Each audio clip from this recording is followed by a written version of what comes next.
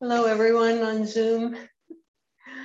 Good morning, everybody here in the Zendo. Can you kind of, yeah, come closer? Yeah, that's good. If you could come, yeah.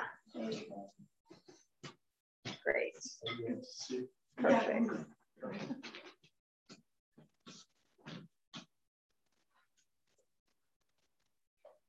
Oh, good morning, good morning, good morning. So, being Buddhist in the real world. Last week during tea, I think it was Matt, and I also think Shulong were expressing the difficulty of, you might say, being upright, being a Buddhist in a generally non-Buddhist world, and how difficult that was. And so I thought today I would address some of that difficulty. And I want to leave a good bit of time, if possible, for discussion. So I'm hoping to have an abbreviated talk today, although that's often difficult for me. Being Buddhist, first of all, it would be important to ask this question, what does it mean to be a Buddhist? Does it mean that we worship Buddha? No, it does not mean that. Does it mean that we hold to a fixed set of beliefs? No, it doesn't mean that. Does it mean that we have achieved something that nobody else has achieved, or seen something that most people haven't seen, that we're somehow special? No, it doesn't mean that. Does it mean that we're defined? That our lives are absolutely defined by this label, Buddhist? No, it doesn't mean that. It doesn't mean any of that. If we go back to Buddha and what it means to be Buddha, all Buddha means is awake. That is what it means to be Buddhist. It means you're awake. It's that basic. And yet it's often said that a child can understand that, to be what it means to be awake.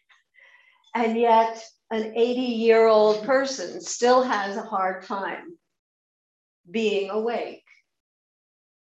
And I suspect that most of us can notice, although noticing is being awake, when we are basically sleepwalking, when we are not fully awake and present to our lives in the world.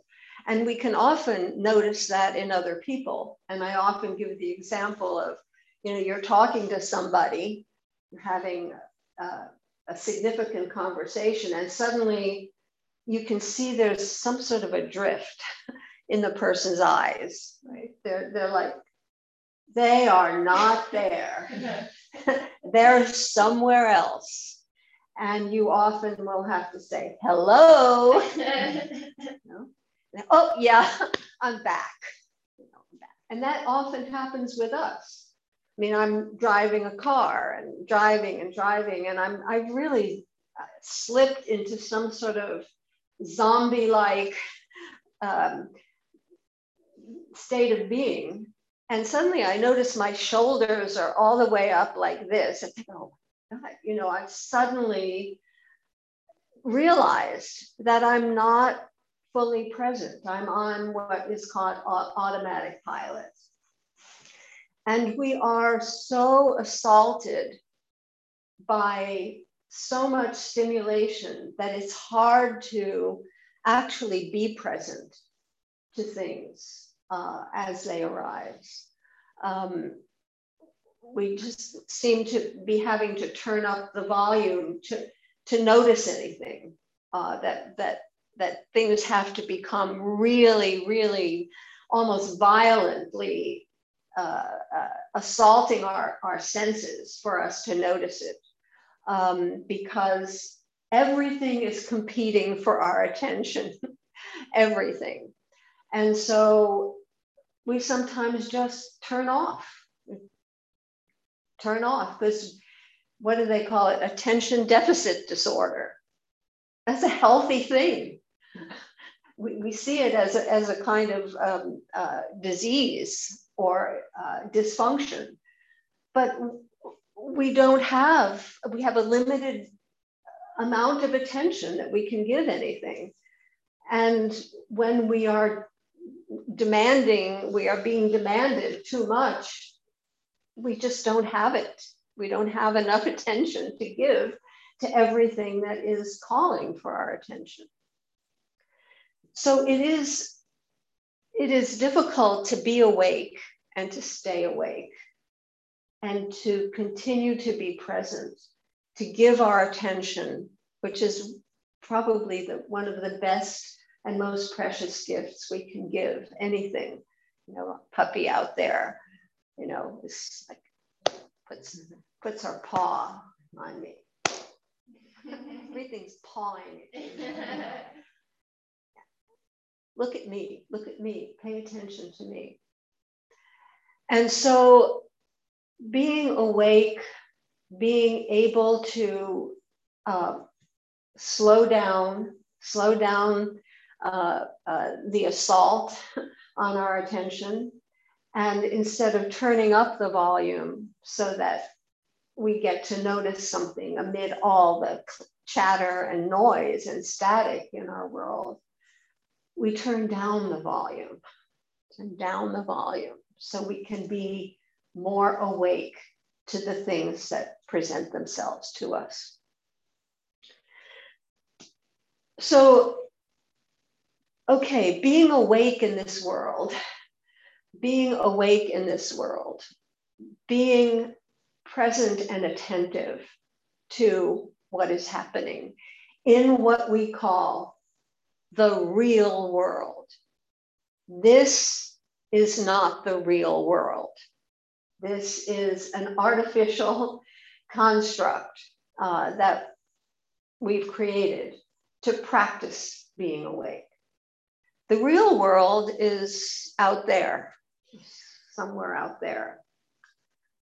Well, where is this real world that we say, well, when we're meditating, everything is fine. But then when we get into the real world, there is all of this static, all of this stuff that it's hard to stay awake to. One of the ways, from a Buddhist perspective, that we describe this real world, we speak about the 8 worldly dharmas. The world that we live in from day to day is typically governed by these 8 worldly dharmas. What are they? Pleasure and pain. We are governed by our desire for pleasure and our aversion to pain. Yes? Yes, our world is governed by pleasure and pain. It's also governed by gain and loss. We want, particularly, we want more. and better. And we want to accumulate. We're ambitious. We want to achieve. We want to gain. And we're averse to losing. We don't want to fail. We don't want to lose anything that we have. We just want to continue to accumulate, right? He who dies with the most toys wins, right?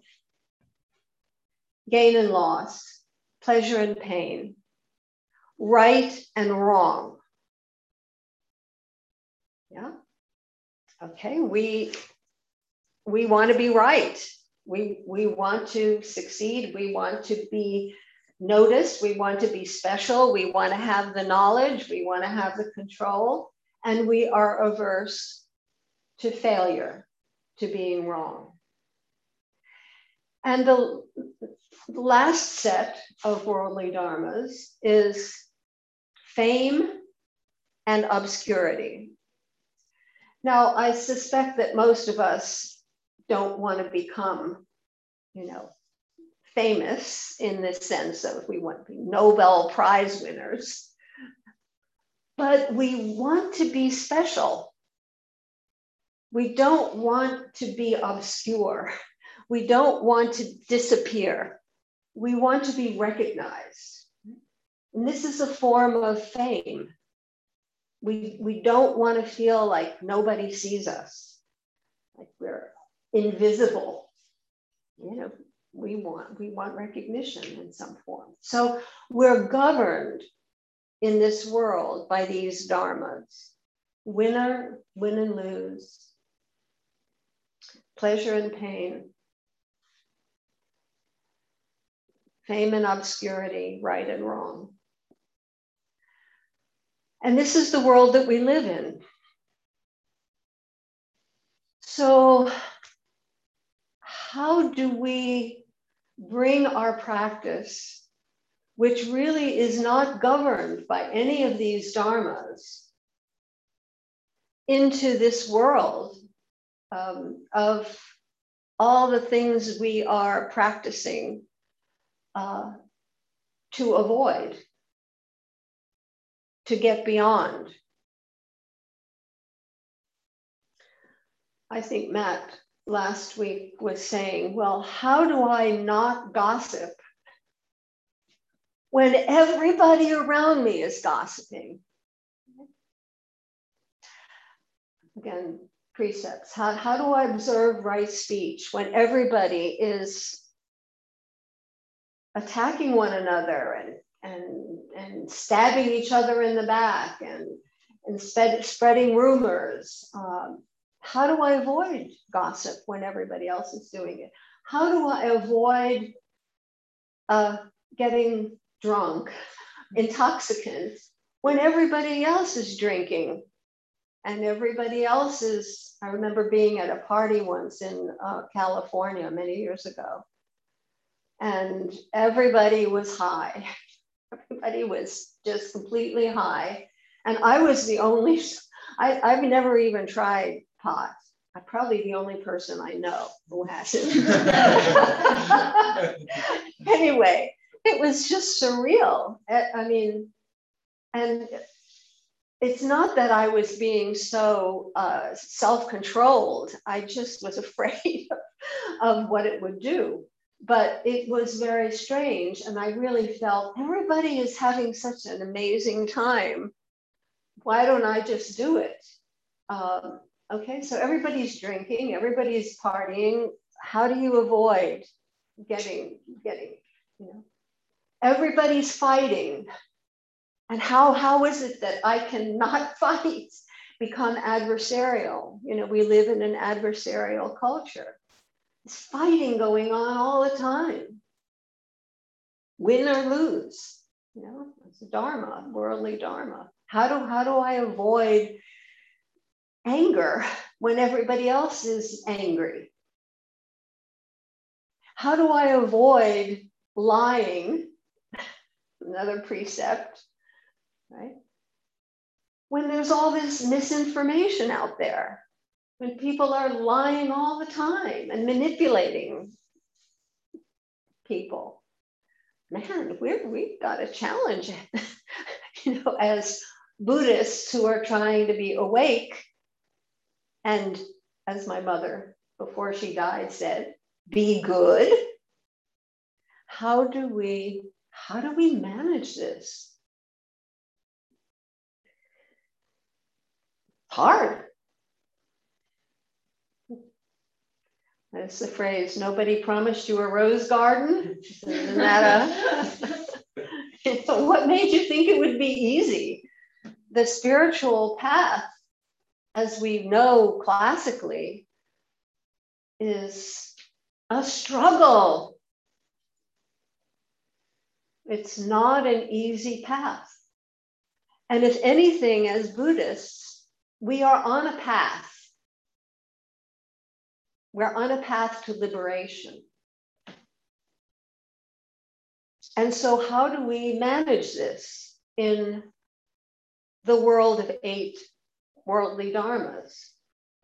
Well, in the Jukai ceremony precepts, we begin and actually we end our service usually with taking refuge in the Buddha, the Dharma, and the Sangha.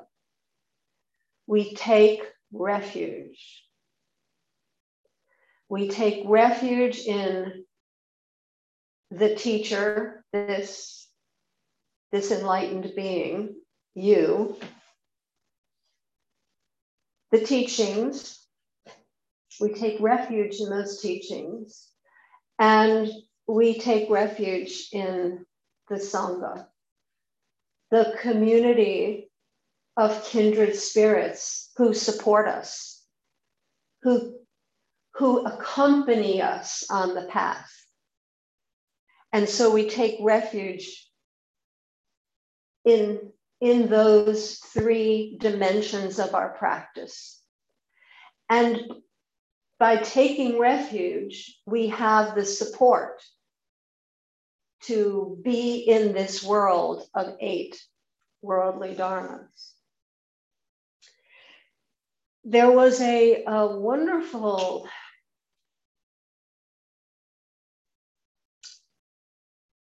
radio program called, I don't even know whether it's still on, Prairie Home Companion with Garrison Keillor. Anybody know? Yeah. Okay, some people know it. He spoke about his childhood in Minnesota, which is a very cold state, when very severe winters. And when he was a child, this was before busing, he had to walk a long way from his school to his home. And often in really severe storms, snowstorms, ice, and really cold weather. And his town got together, and they, in compassion for the children who had to make this journey in the cold from school to their homes, they got together and they developed what they called storm homes. And they had little signs along the route from school to the various homes in the village. And the home said, storm home. What did that mean? It meant that any child, it's just so touching to me, that any child could stop off in this house and get some hot chocolate and cookies on his or her way home. That's a refuge. It's like a refuge for the children. That's a storm home where you could be warm for a while. You could have some hot chocolate. You could be safe. You could be comforted.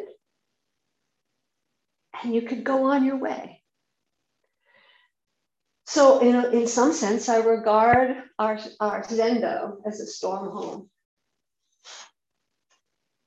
This is a safe place. There's warmth here. not hot chocolate, but there's tea and cookies. So eventually that refuge, that storm home, becomes a place within you that you can find refuge. You can make that a warm, welcoming, compassionate, comforting place. One last example of taking refuge, which is a little different from this warm, comforting place. When I was in Japan a couple of years ago, visiting our home temple, I stayed at a number of inns in Japan, and they have communal bathing. Most places in Japan, this is not true so much in a contemporary Japan, but most places, most residences did not have private bathrooms. So there was a communal bath, and there still is in many places. And all the places that I stayed in, there was communal bathing. I'm not used to communal bathing. And it's not communal bathing in the nude. And the first time I needed to take a bath, and I went to the bathhouse, to the bath place, and you usually leave your shoes outside the door before you enter the bathhouse. And I went down there and I saw 2 pairs of shoes. This is women's. And I looked and I thought, oh, I'm not going in there. I'm not going to be naked in front of these other women. I just can't do it. So I went back up to my room and went back downstairs, hoping that there would be no shoes outside the door. But every time I went down, probably 3 or 4 times, there were still shoes in front of the room. So I got up my courage, and I mean, it was really challenging to consider being naked in front of other people, particularly people I didn't know. And they also have, I did go in, I did take my clothes off, and just prior to going into the communal bath, they have a full-length mirror.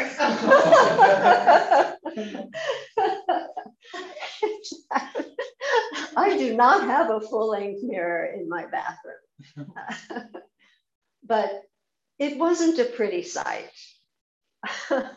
Certainly not something that I've ever really seen before, myself completely naked prior to going in basically and being available in that way to everybody else in the room. There were 2 other women in there who they were both Japanese, and they weren't staring, and I wasn't staring at them, but it was a profound experience to be naked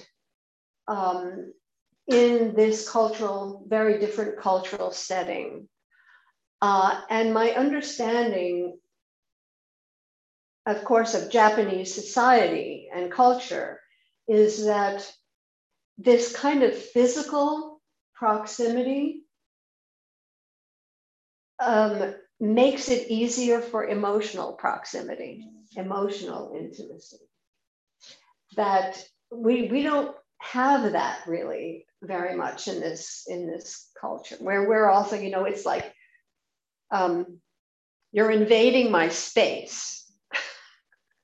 Well, there, it's communal space. There's no real private space. And it's a very different thing. And so I began just in thinking through this Dharma talk today, thinking of the analogy with what we do here as a communal, kind of a communal bath, in which we can all be what we discussed on Thursday in book study, the naked self. The naked self. Something we don't usually want to face and are uncomfortable being just nakedly who we are. We leave our shoes like they do in the bathhouse. We leave our shoes down there. It's almost like leaving our costumes down there and coming up to bathe, to there's something called forest bathing in Japan. And this is kind of a bathing, a cleansing, of becoming naked to one another and to ourselves. And it can be uncomfortable. But it's a profound experience to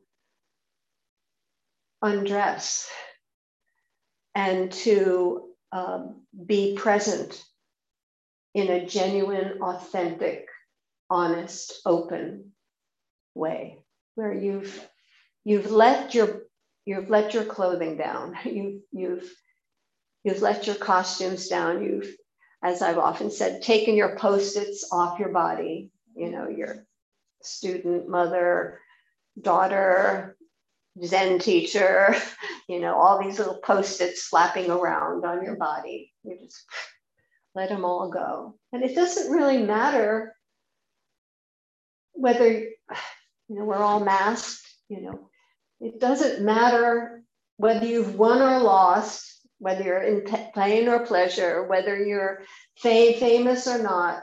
We're all in the bath. We're all in the water together. We're all in the same boat, so to speak, in the same tub. And we're intending to become naked, to become intimate with one another, not just physically, but spiritually open and undressed.